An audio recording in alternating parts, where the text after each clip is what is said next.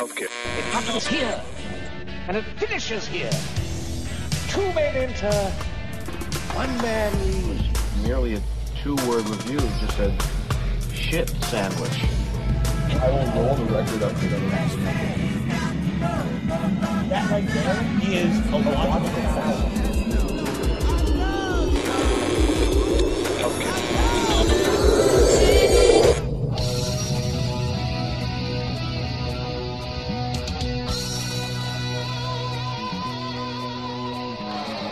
Welcome back to the Basement Fellow Music Lovers. You are now tuned in to yet another exciting adventure with us here on Chunky List of the Podcast. I'm your host, Kevin. And as usual, we are so happy to have you down here yet again. Gonna reward you coming back again and again with a week full of discologists. Now, a little while ago, we recorded one for R.E.M's Murmur. And this is one of my favorite albums of all time. And R.E.M. is one of my favorite bands of all time. But this is not that. Because the show is not just about me, it's about all our friends that we have down here. It's about the conversation. And so Eduardo, who you know and love, has been a big fan of Faith No More most of his life. They were huge in Brazil, obviously where he is from originally. And since he started, I think it was actually, you'll hear him saying this, I think it was his writing sample when he sort of applied to join the team, was about Faith No More. And so we've been trying to work this in for now 2.5 years or so. But we finally got it, talking about Faith No More's Angel Dust. This is not a typical, I think, discologist, because this is an actual discussion. I'm not a huge fan of Faith No More, and I'm not now after discussing this. A lot of these discussions will sort of sway the way I think, or other people think on the podcast. And this didn't. But I do recognize the importance of this album, and it is a fascinating discussion about how people see music different ways. Joining us is going to be Eduardo, Drew, and Drew's friend Carrie.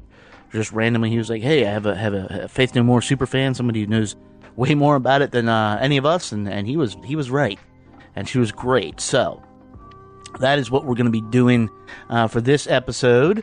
And if you are a Faith No More fan, or you've never heard of them, or you're interested in this album, whatever the reason, if this is your jam, and it's what you feel like you should be spending the next hour or so doing, then let's get ready. Let's get set. Let's head on down to the basement, meet my friends talking about Faith No More's classic album, Angel Dust.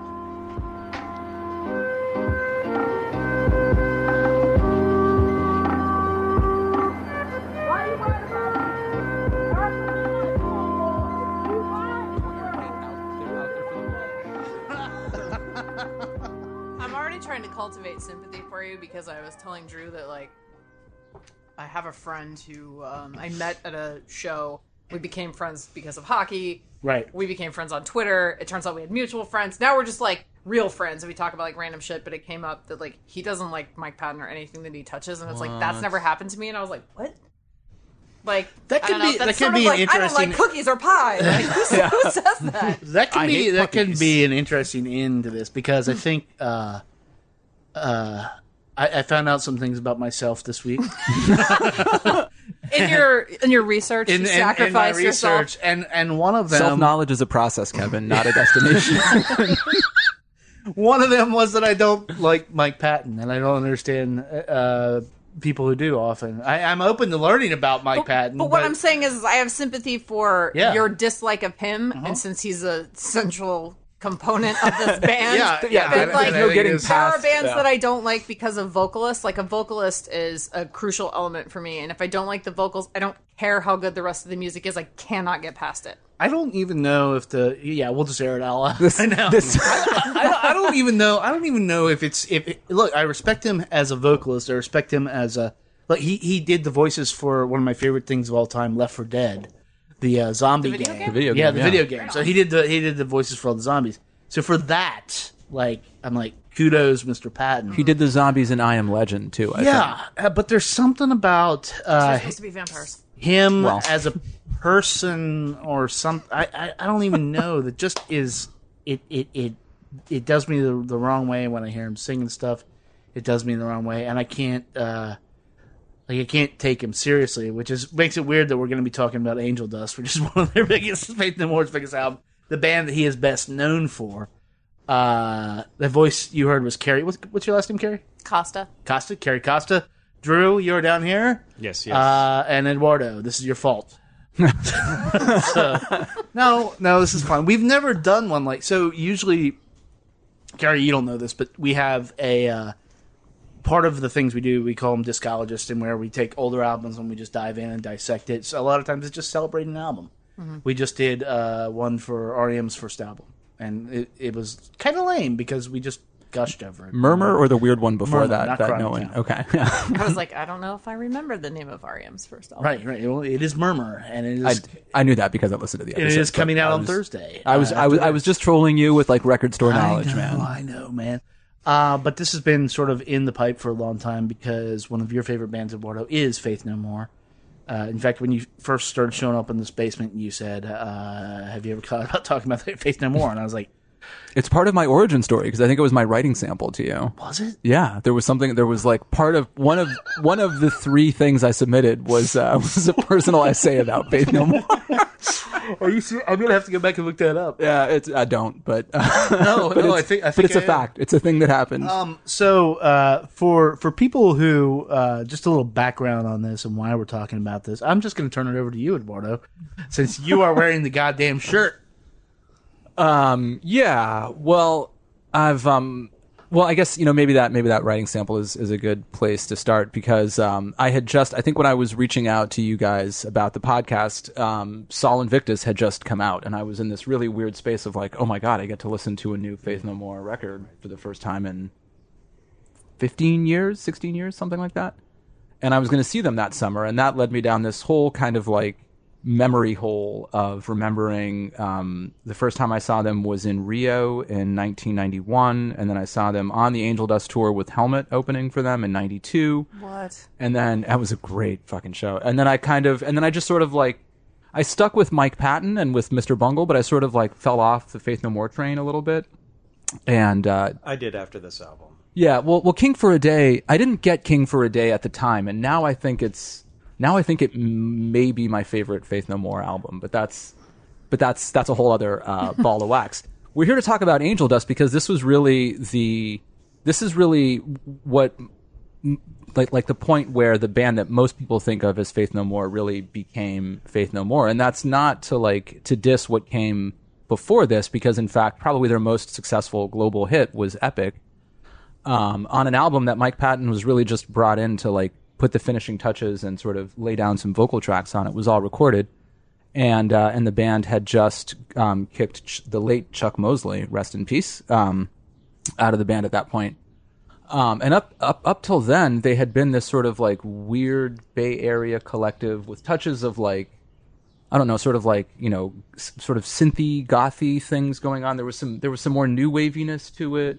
They had one kind of minor hit with We Care a Lot, which I oddly kind of feel was, and this is just me, a song that was sort of written for Mike Patton without anybody knowing it because he wasn't in the band. Right. But it's also the one song that Mike Patton still performs. Yeah. That was, dated before he joined the band.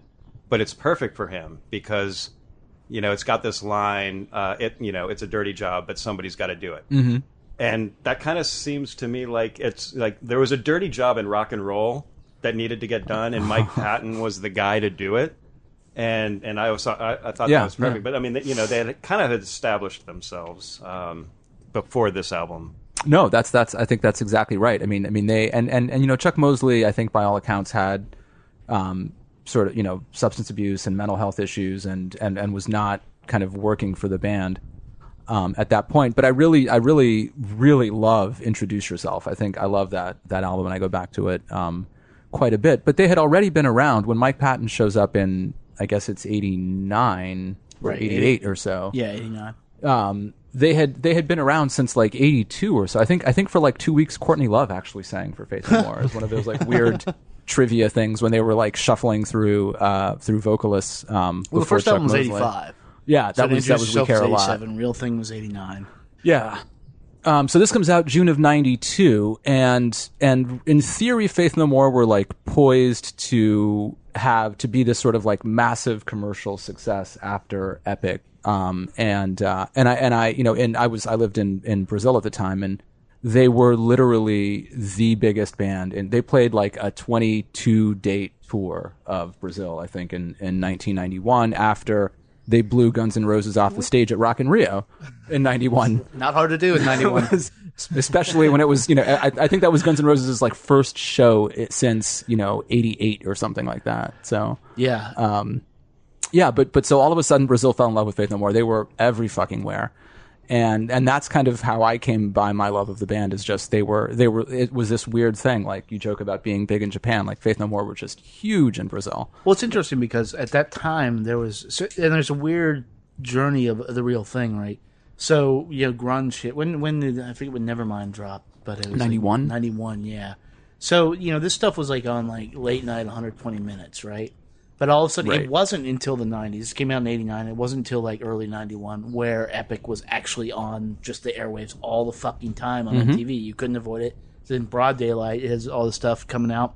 And this was around the time then they were getting like the Red Hot Chili Peppers right, comparisons. And that's 2 years after the album release, though. That's so they've done. They were doing the thing, but also a lot of artists are going to Rio.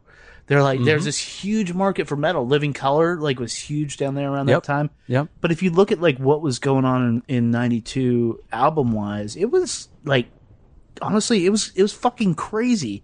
You had like 10,000 Maniacs, Our Time in Eden. Right. Which was the defining, I'm finding that Four Non Blondes album was out. Yeah. Alice in Chains' Dirt. Right. Which is, I want to talk about that someday because it's a motherfucker album. But Blind Melon's first one was fucking destroying shit. The Chronic was out. Right. En Vogue hit. Right. So Gin Blossoms, you have some obvious stuff in here. House of Pain, late Madonna Erotica is out. Countdown to Extinction. Psalm 69. The Way to Succeed and The Way to Suck Egg. Yeah. The last Good Ministry album. Yep. Yeah, exactly. Absolutely. Nina Cherry, Harvest Moon by fucking Neil Young is out in 92. Did Broken come out in 92? Yes. Yeah. There's so many. Pantera's Vulgar Display of Power. Broken. Yeah. Yep. Yeah. Grave Dancers Union, Soul Asylum. Jesus. Stone Temple Pilots, Core Blue by Copper Blue by Sugar. By Sugar. Yeah. Southern Harmony and Musical Companion. Black Crowes. Oh my God. It's a Shame About Ray. The Sunday's Blind. Ooh on the TLC Tip. Little Earthquakes. Jesus. The first Uncle Tupelo album, and this is most importantly, actually before that, White Zombie, Le Sexorciste, Devil Music. So, and if that's not wild enough, because that covers the gamut, the motherfucking Bodyguard soundtrack by Whitney Houston. Right. So think Somehow about that's not on my radar. right. And so think about all this music, all this different type of music that's being thrown at people in that, and then they drop. I feel like I had every third album that you mentioned. Yeah? Like for reasons that are completely unrelated, because I didn't find them until it was on 120 minutes. It was literally the video. Like, I'm not going to try to like wave around any old street cred. Like I had any idea who they were before I'm like in my basement, when I'm supposed to be asleep in junior high, like watching Sunday videos. Nights. Yeah. Yeah, and watching it, and so you have all this like wild ass music, and then this comes along, and I think was the first single Midlife Crisis. It was indeed. So let's hear a little bit of that because this will like and I'm not gonna say it. I'm not gonna say anything. Except You're gonna damn them with faint praise. no, is all this you're gonna is do. just different than Epic.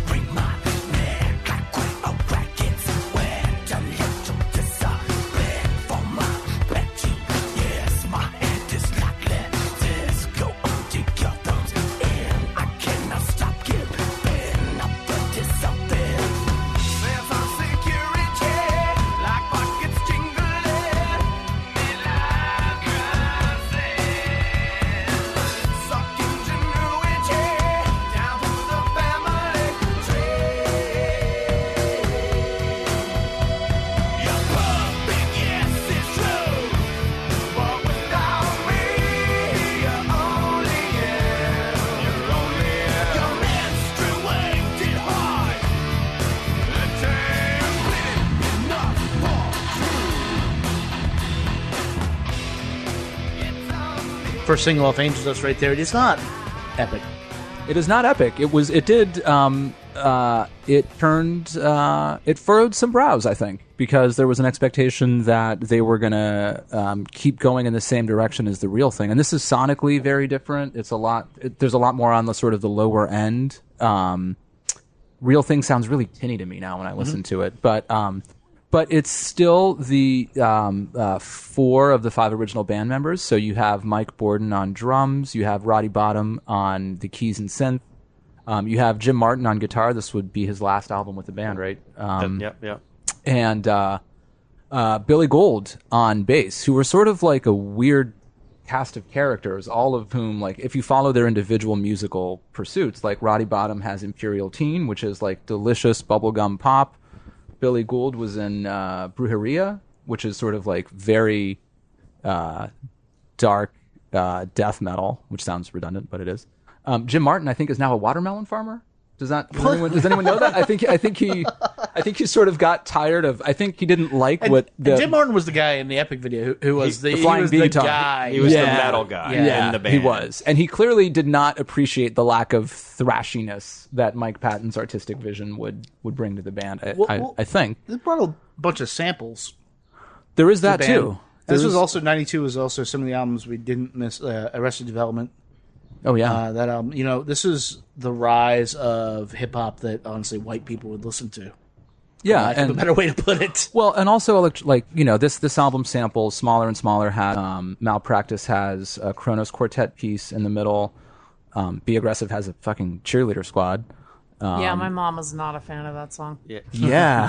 I kind of feel like this is like a prime example of the kind of album that like the A&R, manager at the major label like fears getting handed to them in a sense, because they like, Epic was great.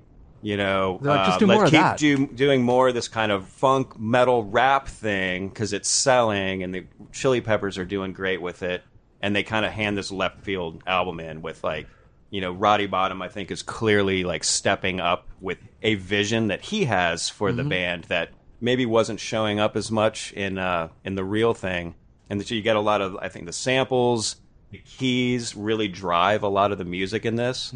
I actually really love Jim Martin's, metal guitar approach in this album. It's interesting that, like, he really had a bad time making this album. I think he was like kind of phoning in his tracks and didn't want to be around and saw himself departing. Well, he has that awesome solo on Everything's Ruined that sounds like it could be like written by David Gilmour. Like it's just this like glorious moment. But then when he has to come in and do the sort of the wah stuff, like on Be Aggressive and Crack Hitler, which I have to assume is not his favorite thing to do, he does it. I think he steps up. Yeah, he's a professional. Like David Gilmour. I think some late period Pink Floyd, David Gilmour wasn't a big fan of what they were doing, but he always delivered, a high quality piece of music that I think helps make the album. I'm actually less of a fan of their post Jim Martin stuff. It's important to know that this was on a major label. That's another thing about 92. If you made music, you could get on a major label. That's how that fucking worked. Well, Real Thing sold over 1 million copies, right? I don't know if Angel Dust did or not. I should have looked that up. It was their best selling, so it's sold more than Real Thing. Okay, yeah, it's the best selling album of their career. I'd actually like to see the year by year, because I kind of feel like the Angel Dust has been like a consistent seller over time, but it was.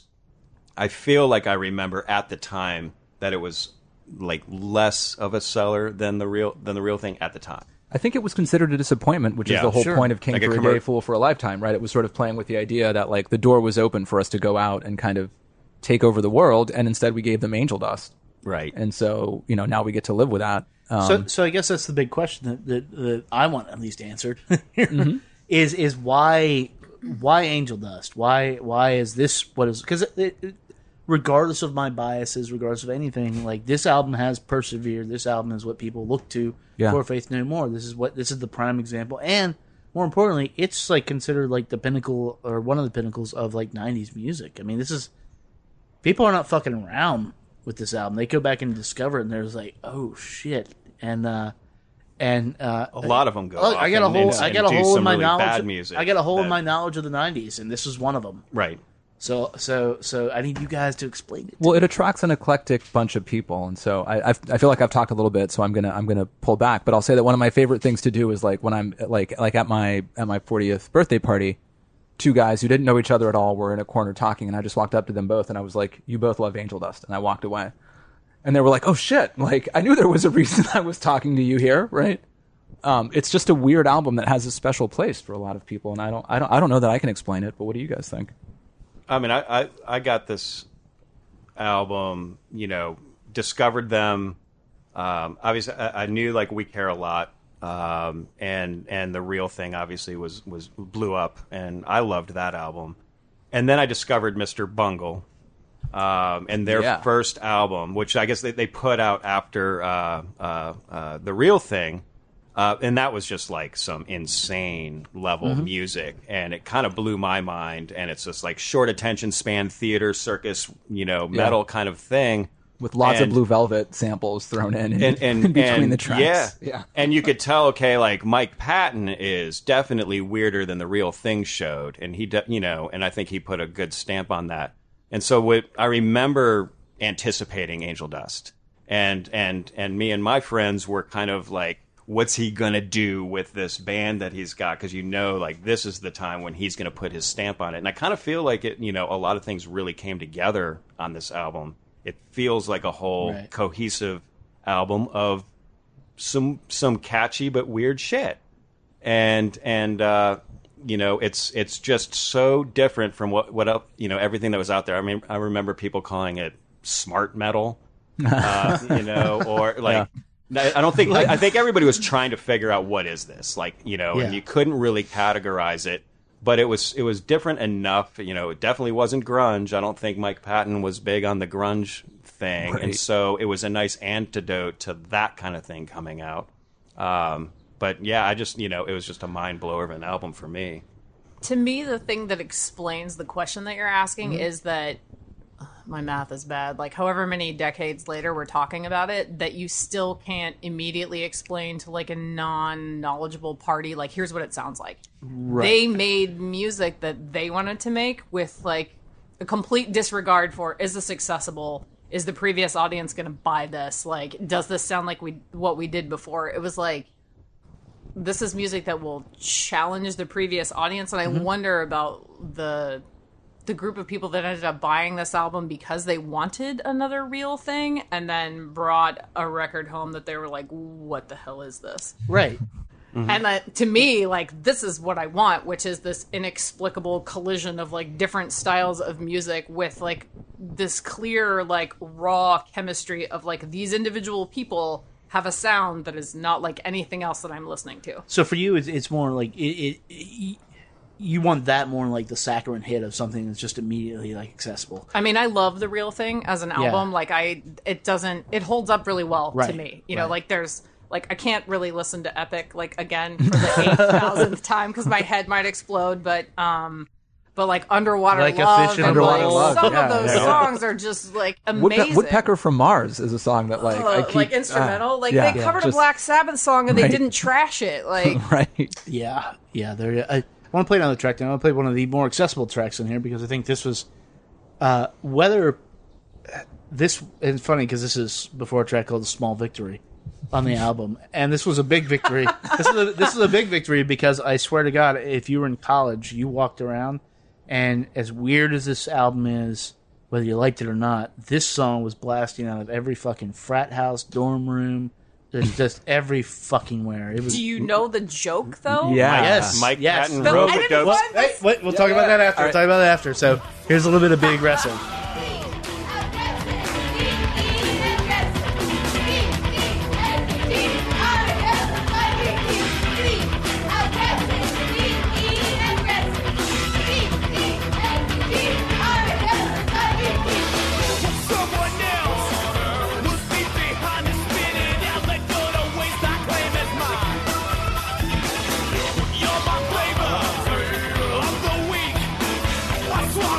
I swallow.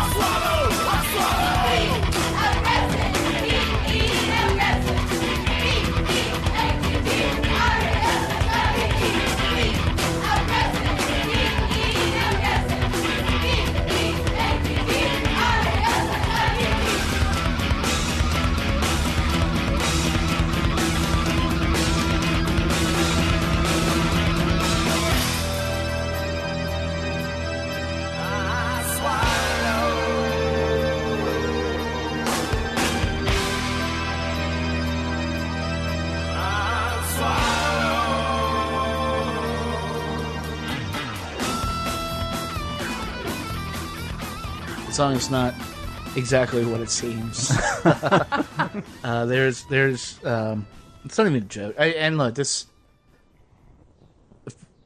I will cop to this. It is brave as fuck as them to put something like this on an album in 1992 on a major label. Mm-hmm. Because what's it about, guys? Carrie, do you want to, since you teased this? So, the fun part is that I've listened to this song like probably 100 times and didn't know this until sometime in the last 5 years, that this is a joke that Roddy orchestrated to force Mike Patton to sing a song about blowjobs. Yep. And to get a bunch of aggro metal dudes at the time chanting along and singing, I swallow, reach down my throat, you filthy bird, that's all I need. And fraternities across America. I shit you not. It was just, and many times it was like the song the end of the evening, and you're looking at it like, okay, bros. Like, cool. No, whatever you got to do, but like, for years the lack of awareness of what it was about was always there. And I don't know that anybody in the modern like music sphere at that time did something this subversive. And it takes a lot. It does take a lot to get this into. Look, it's a wonder they're not playing this at fucking football games. It's a cheer, but it's a wonder. It's a wonder that people like football teams aren't marching out to it and like yeah. But it does speak to like something that's kind of always there with Faith No More, which is there's this like scatological or like there's this sort of sexual component to almost everything that Mike Patton does. I mean, if you have like any of his like vocal albums with, on the John Zorn label, like the songs are like, Robot Lust and Black and White. Songs to make love to your old lady by. There's that. Lovage. There was the, right? He does a lot in Portuguese. There was a song on King for a Day called Caralho Voador, which basically means like flying cock. Now I'm sad that I never Googled that. And interestingly, I remember two really funny things about their sort of heyday in Brazil. One being that Mike Patton was interviewed by this guy, Zeca Camargo, who was sort of like Brazilian MTV's Kurt Loder. And so he sat down for like a hard-hitting 30-minute interview with Mike Patton.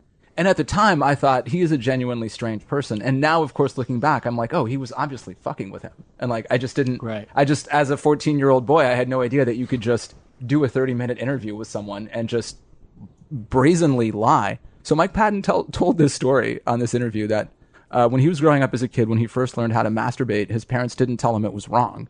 And so they would sort of have him do it in front of people. Like the way you would say, like, Mike, play the piano for the guests. And they would be like, Mike, come on and show our guests what you can do. And he would just masturbate in front of them. I'm pretty sure that's not true. And he was just, sort of fucking with the interviewer.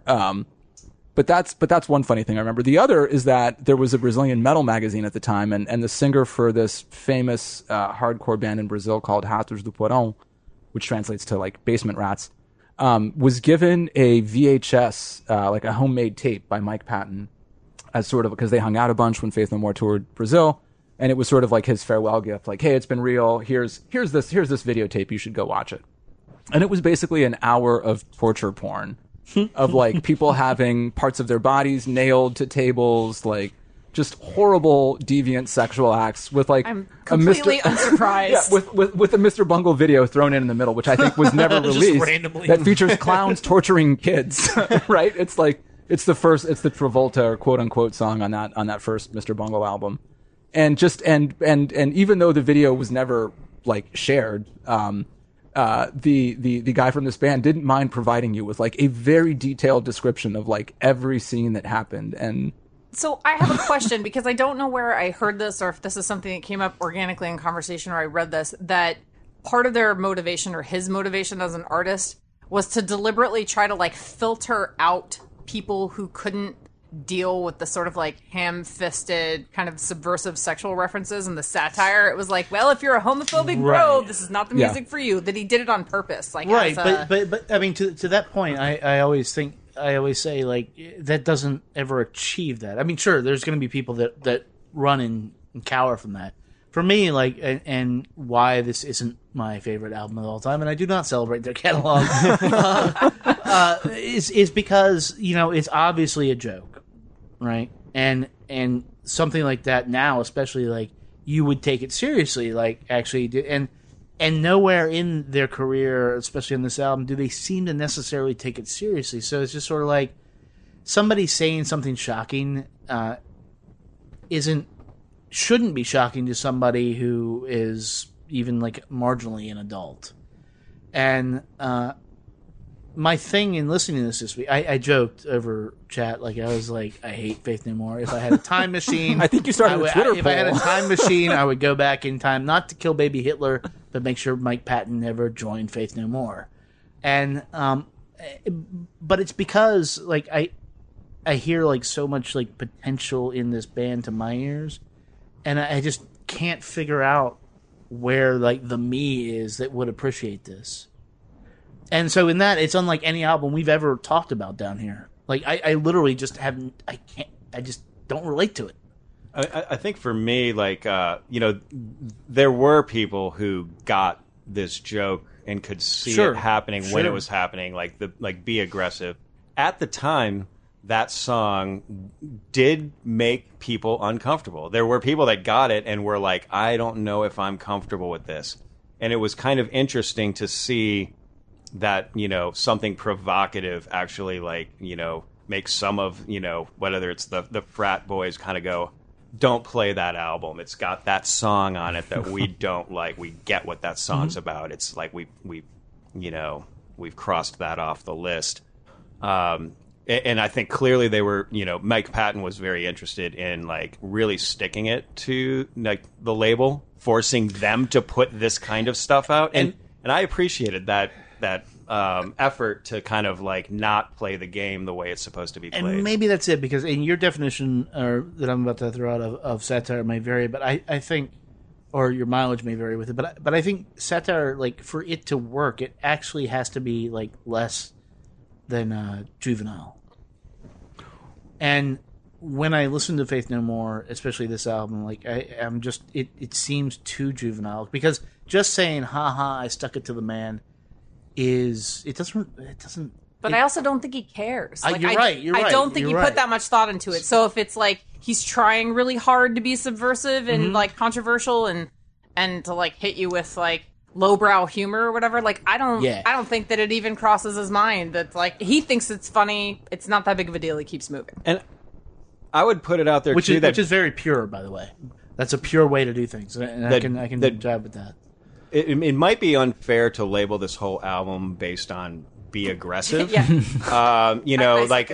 one of the things Mike Patton is known for, and a lot of I think lyricists are like this, where they don't write their lyrics out and then put music to it. They kind of write their lyrics to the music, and it's more about the sound of the lyrics. So I don't think there's a lot of lyrics on here that are not intended to just be juvenile or just be offensive for the sake of it. But it's also interesting too when people say I write lyrics to the music and based on the sounds, what words still come out, and there's an interesting window into your right. He specifically has said stuff like that. Like I don't know, as far as like my musical interest, I don't read a lot of interviews and stuff, but he specifically said like I make word choices because I like the combination of words. He's not spending a bunch of time revising based on like the deeper meaning of whatever. It's like, this sounds interesting to me. Well, and but if you put like Neil Diamond in front of the same instrumental music, he's not going to come up with the same words. They may be, they may be the same vowel sounds and stuff, but they're going to ultimately be different word choices that you get in that journey. Well, and two, there's a way, I think you can't discount Mike Patton's delivery and just the amount of conviction behind it. Not only is there like the incredible vocal range and the expressiveness, and I think six octave range vocal. So some musicology journal actually published an analysis of recorded vocals and concluded that Mike Patton has displayed like the greatest kind of vocal range in the history of recorded music, or which something feeds the legend, superlative but like that has to translate into stuff that but the point is that they're like, the vision is weird and challenging, but the band's commitment to it is like when you get to King for a Day, they're not doing, when they're doing like songs that are like funk or soulful, like it's not quite pastiche. Like they're committed to like his Italian pop album, Mondo Cane, is not a joke. It's 50 minutes of Mike Patton singing Italian pop in this weird Baroque kind of, in Italian. Like, you don't do that as a bit. Like, that's something that you do because you sort of have a vision and you're gonna go all the way through with it. And I think that's one of the things I think that I respond to with this album is like the how diverse the music on it actually is, and that there's always sort of this full commitment to making the song work. That's one song that actually really, I do like this song, Small Victory. What's not to like? Yeah, exactly. It goes down easy. Yeah. Like a nice cider. But yeah, this is it. They didn't. Epic is. Now we can look back. It's like hair metal bands were scary. Now we can look back and see Epic as like a pop song, because what it is, and it's great. It's a very effective pop song. It's great. This is kind of in the same vein. It just hits all the boxes it needs to hit, and then goes for it. It's a Small Victory.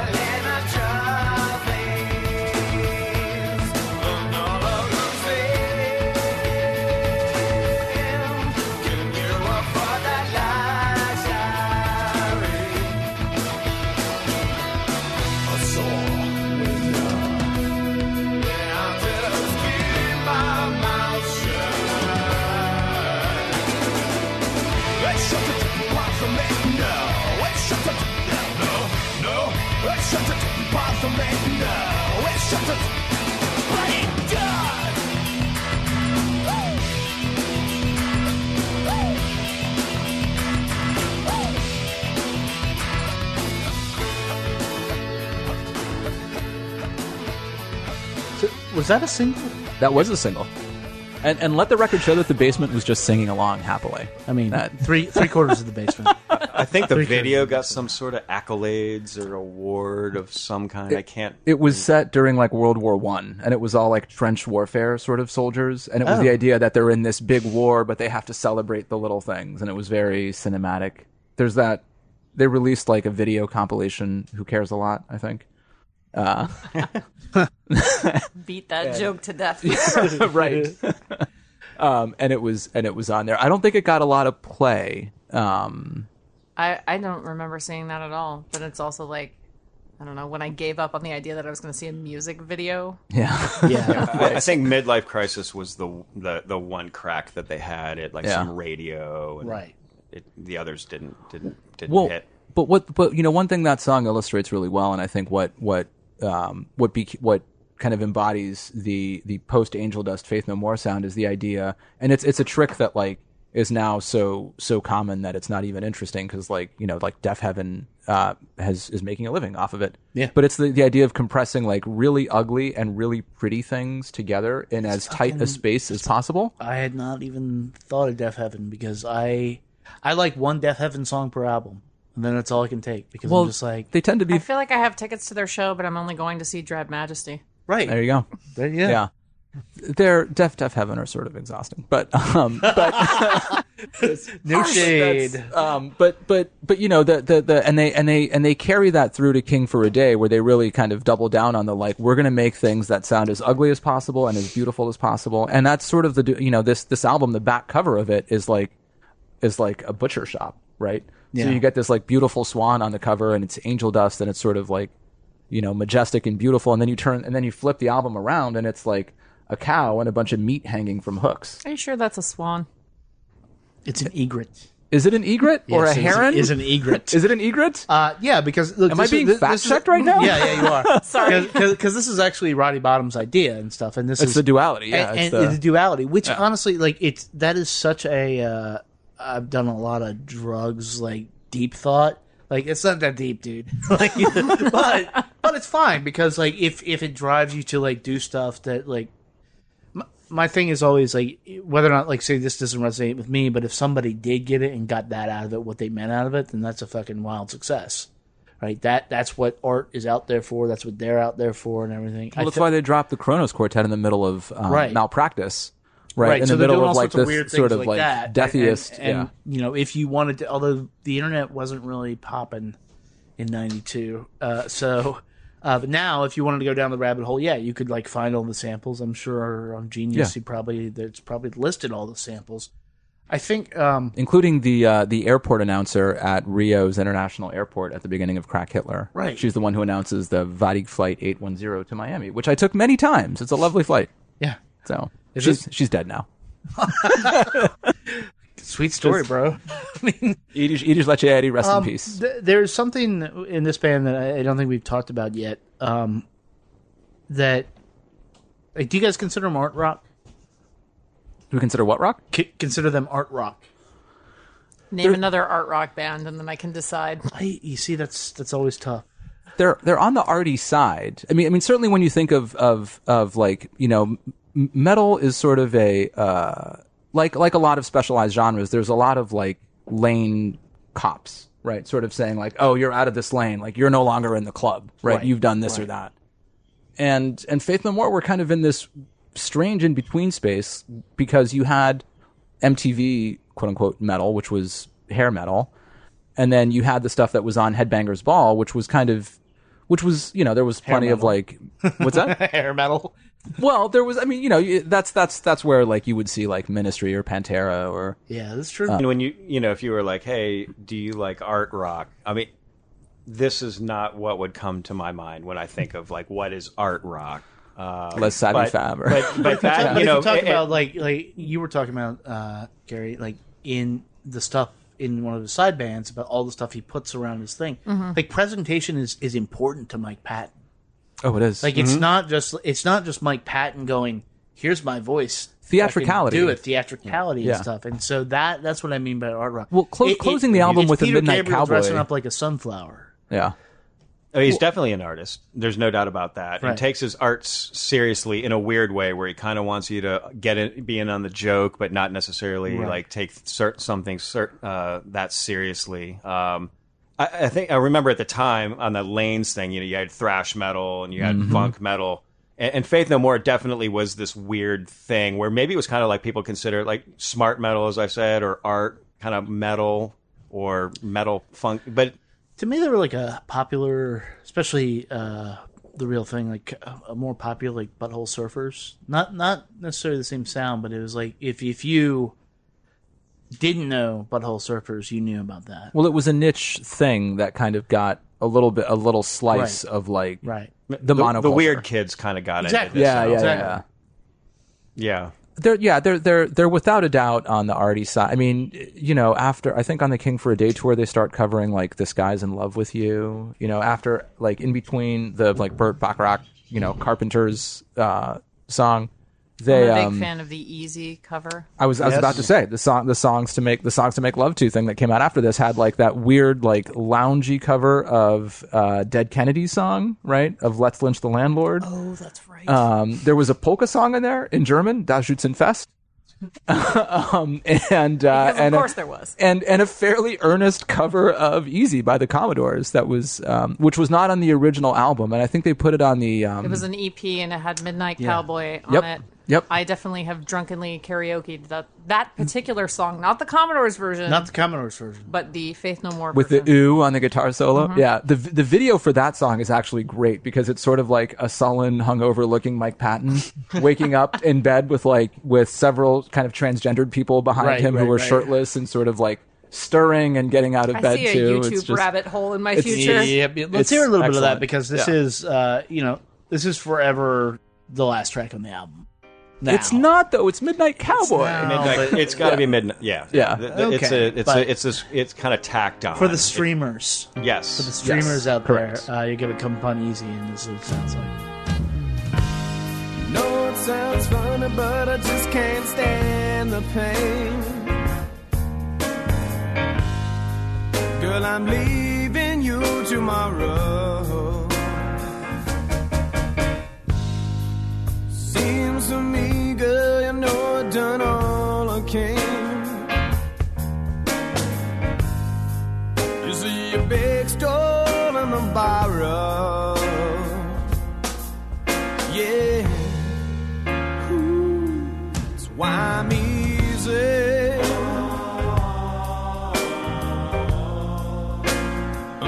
Like Sunday morning, yeah, yeah.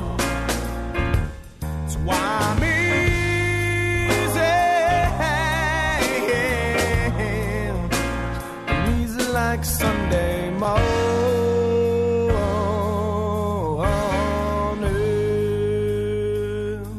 I wanna be high. So, one of the things about this that I love is it displays his willingness to do, kind of outside of the box stuff. And we were talking about the fact that Mike Patton fronted for an EP for a band called Dillinger Escape Plan, which, if you want to talk about lanes, is referred to as mathcore, which that just makes me want to smack myself in the face. Like, that kind of stuff makes me nuts. But their vocalist, who's actually their second vocalist, Dimitri was the first, Greg Puciato, was already sort of like heading in that direction in terms of somebody who had these immense vocal capabilities. I've seen the Dillinger Escape Plan like probably a dozen times.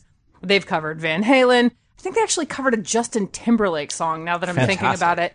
And I feel like their collaboration with Patton sort of like kind of like cracked the last little like barrier between Greg and feeling like he could, approach things to sing and also like scream his face off and like climb the scaffolding and do all the stuff that he was already doing.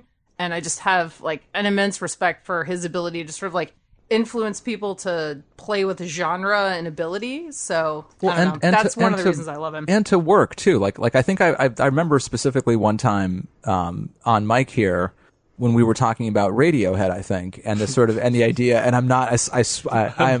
Well, I am going to shit on Radiohead. I feel like there's a story. Oh no, there's a story here. Well, it's just more of like, they do the Meeting People is Easy movie, and it's like, oh, it's so difficult to go out there and play these same songs every night. I wish people would know me for more than just the music I make.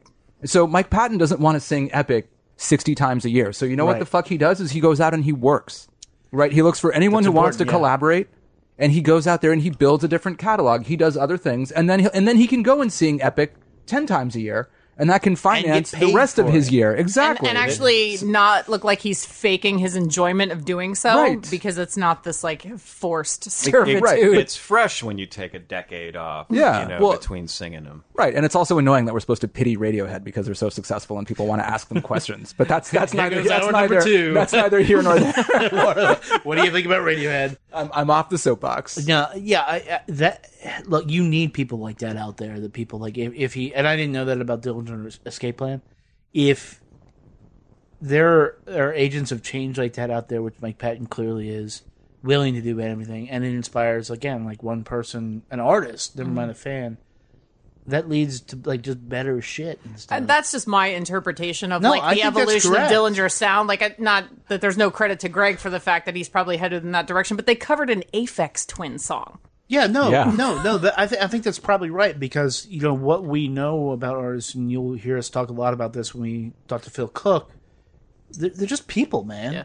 And as much as like you can idolize somebody, as much as people are holding Mike Patton up or this whole album or whatever, it's just people. And so like Mike Patton his drive is to do something, and he honestly tricked somebody into paying him for it.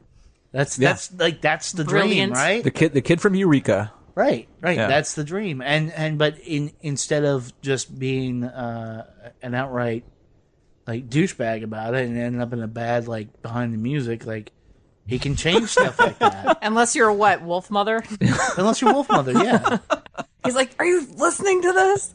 It's terrible. I'm like, so harsh. On YouTube, there's a quick interview video of Mike Patton being interviewed backstage at a music festival, and Wolf Mother is on stage, and it's go search it, and it's hilarious.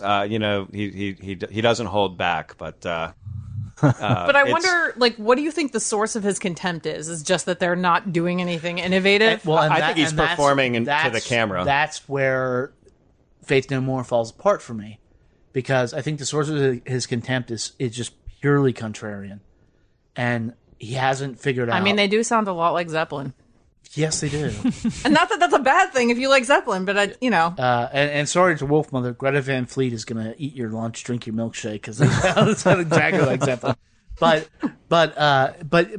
yeah, I think it's that level of contrarianism still, like, this far in his career, and not appreciating necessarily it gets back to what I was saying about the sort of jokiness about some of these songs and satire. Yeah, it's not their responsibility to do it, and maybe they don't even know they're doing it, but there comes a point where, like, people take you seriously, and then you sort of should take yourself seriously. And if you don't, be that guy. But isn't that, like, kind of butt up against the whole, like, he's just a person? Like, why does he have to? Why doesn't he just get to do whatever he wants? Yeah, you're right. You're right. I don't know if this is right, but it just kind of occurred to me that it might be laziness that he doesn't like. And I get when I actually think about that YouTube video of him reacting to Wolf Mother. He's kind of like, this is lazy. Like, this has been done before. I've heard this. Like, are you kidding? And and as you were saying, Eduardo, like, this is a workhorse. Like, he's always, everywhere you turn, he's working on something. He's collaborating with somebody. He's putting out interesting stuff. Yeah. Some of it may hit, some of it may miss, but he's pushing the envelope, and he's constantly trying to, like, produce something that's interesting to him, and hopefully it's interesting to others. And he doesn't like phoning it in. He doesn't like that kind of laziness in the industry. Mm-hmm. Yeah. So we think Angel Dust is a pretty good album, huh? Yeah. It's not lazy. One of the best. It's not lazy. I still don't think it's a pretty good album. I think yeah. I mean, but I think more highly of Mike Patton and Faith No More after talking about this. No, I always invoke the Lena Dunham rule of, like, I don't like her work, but I'm glad that she's out there, and I'm glad that she's making her work, and I'm glad that other people like it. It's just not for me. I think it's okay to say I don't like her work, and glad she wasn't. No, it's just not for me. It's like Gap Kids. Like, they don't sell clothes for me; they're for kids. Like, I can't walk into Gap Kids and complain about the quality of their clothes. It's weirdly specific. I'm just using it as, like, you can't walk into a store that's not for you and then complain that the stuff isn't for you. Kids Are Us. I want real toys. Sorry, no, girls is not for me. But I'm glad that it exists, and I'm glad that Lena Dunham gets to work, and I'm glad that people react to it. And so you can respect her. We're not going to get into it. I don't want to relitigate Lena Dunham. I'm also not here to defend her. She's just my go-to example of, like, someone I admire, but whose work is not really appealing to me. I think we should play one more song simply because we have to address this. Yeah, we have to. Who's going to say it? I was like, I'm going to rock paper scissors for who. No, I'll fucking say it. I mean, when you write a song called Jizzlobber, it probably should sound like this.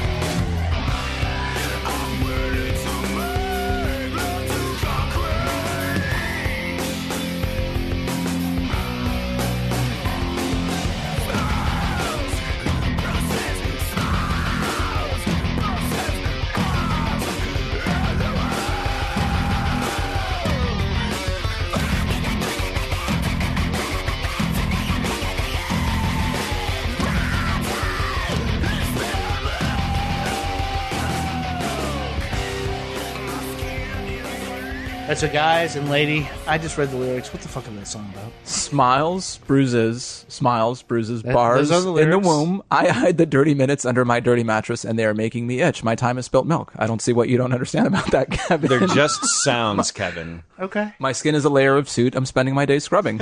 So are the words are whatever I need them to be? Well, there's clearly a sort of claustrophobic / like deformed vibe to this song, or I don't really. I like it. Just sound. It's like designed to sound ugly and alienating, and it's very successful at that. And it ends with like a minute plus of like sort of church organ. Yeah, when my friends and I were like, anticipating this album and kind of hoping for a certain kind of Mike Patton, Mr. Bungle influence on Faith No More, like this was the song I think that like clinched this the is deal, the tour de where force. we're like, yes, it's there in a big way. This is kind of a collision of Faith No More and Mr. Bungle, at least in my mind. And there's that massive, like, slow churning riffage that you get, especially at the end as the song builds up toward the, like, I am what I've done, I'm sorry. Like, it's just we don't know what the song's about.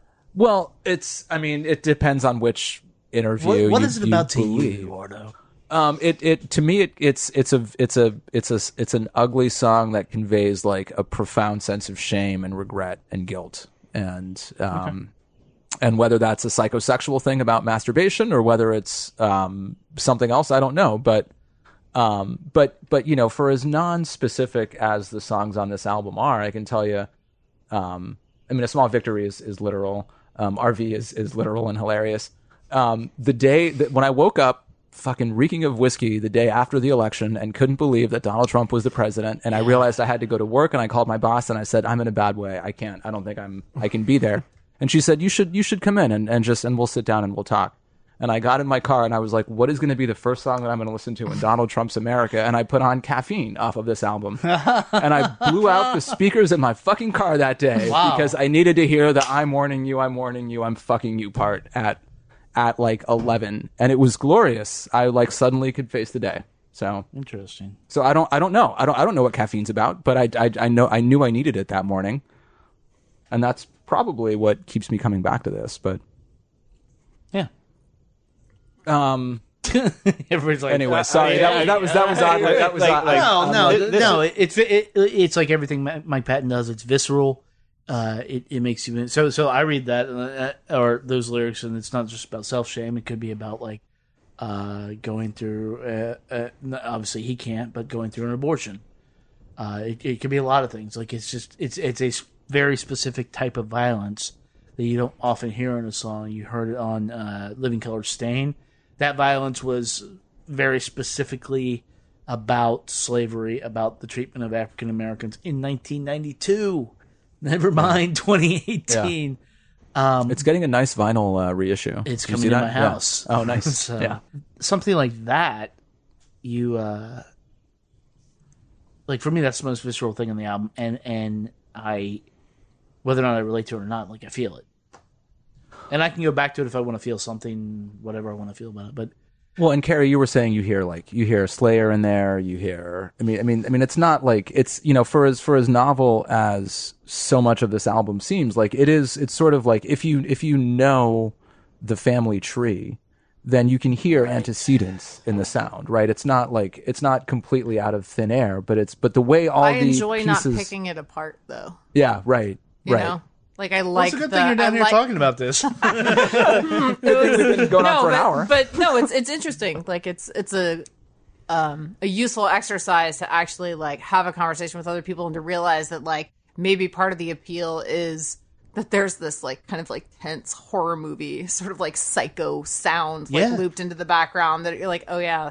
Like that it appeals to you, and then you kind of identify the individual sounds because it's like claustrophobic sounding. Yeah. For me, it's the sound. I don't know if I've ever actually like really dissected the lyrics. Right. I hear certain words, and I can tell that there's some torment going on there. I can let you know it's safe to look up Jizzlobber on your phone because I just did that to see the lyrics to remind myself. Yeah, so I was a little apprehensive. But about that. he takes it to a lot of places he can go vocally, with the screams, and then you kind of have this operatic aspect to his delivery.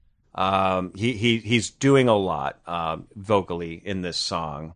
And and that's I think a good example of the range that he can just deliver, whether it's like kind of death metal screams. The question is, does he care a lot? Sorry, had to be done. Well, I was like, no, technically, Chuck Mosley cares a lot. There was a dirty job, and he did it. Yeah, well. No, I think that's what that amounts to. But that dirty job was not creating new metal, despite what detractors out there. Well, let's talk about that. Unnamed detractors who might metal like NU umlaut metal. Yeah. Yep, that's the one. Metal. Which so look, in hindsight now, like new metal is now like 15, 20 years past at least. Like, so where are we at with that in this room? I don't know. I left. Okay. Because Faith No More is not new metal to me. I don't know. Yeah. I hid out with alt country for a few years to kind of try to escape. Yeah, there's just no. So Fred Durst is not like coming to the barbecue. Actually, if you want to blame someone, what's his name from Helmet actually was in Limp Bizkit for a little while, right? No, Page Hamilton. Gotta get a paycheck. Page Hamilton. Yeah. So who's the poster child for new metal though? Like, I'm a late blooming metalhead. Korn definitely, but I think if who's the Godfather, you might point to this album a little bit. No, but by that logic, you have to like hold Led Zeppelin responsible for Jack White. They are. and for Trey Anastasio, your favorite. They are. But you're going to indict Led Zeppelin for the fact that people who came after them. I'm not talking about indictments. I'm just trying to draw a connection. It's like blaming Karl Marx for a whole bunch of communism. Bad shit. Yeah, in the 20th century. It's like it's not don't put their Stalin fault. on Marx, man. Yeah. I'm looking at this Wikipedia article just because, to make myself feel better, and I see no mention whatsoever of new metal in there. Of Faith No More. No, I see some Papa Roach references. I see some some Stain, some POD. Okay, POD really. See, that's okay. Your 311 is probably in there, Kevin. No. They're more. They're my 311. They spawned. They spawned your more. 311. They spawned more new metal children. Survived the flood, sir. March 11th. The great flood that washed away prior. It washed away some sins, but not the 311. Not the 311. It's still behind that wall. I'm spending my days scrubbing, as Mike Patton said. Yeah. But at any rate, yeah. I mean, look. So, Angel Dust, guys. With an egret on the cover. Yeah. Right? So it's not a swan. It's not a swan. Do you want to confirm that, Carrie? No, I'm just going to confirm that it's not a swan. I'm not my bird identification is not so rich that it might be an ibis. I don't think so. I don't even know what that is. Like, what? We leave this a mystery. I think that's a good way to just land this. 10 out of 10. We'd listen to album again. He's out. Yep, would listen. He's out, everybody. Add us on Twitter. Thanks for hanging out. You've been on Patent Talk on NPR. Next up is All Dongs Considered, and sorry, Bob. No, thank you guys for hanging out. And look, if this is, I don't know, I'm not convinced, but I appreciate that you guys love this shit. So is that okay? You gave it a fair shot. Yeah. I feel better about it now. I'm actually not convinced you gave it a fair shot, but that's okay. All right, thanks, guys.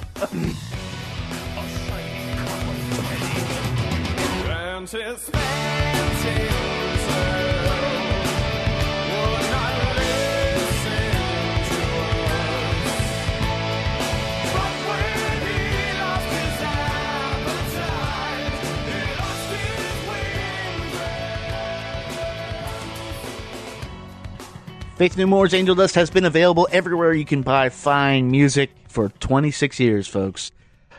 In that time, Faith No More has gone away. They've come back, and Mike Patton has been at that. He's always visible.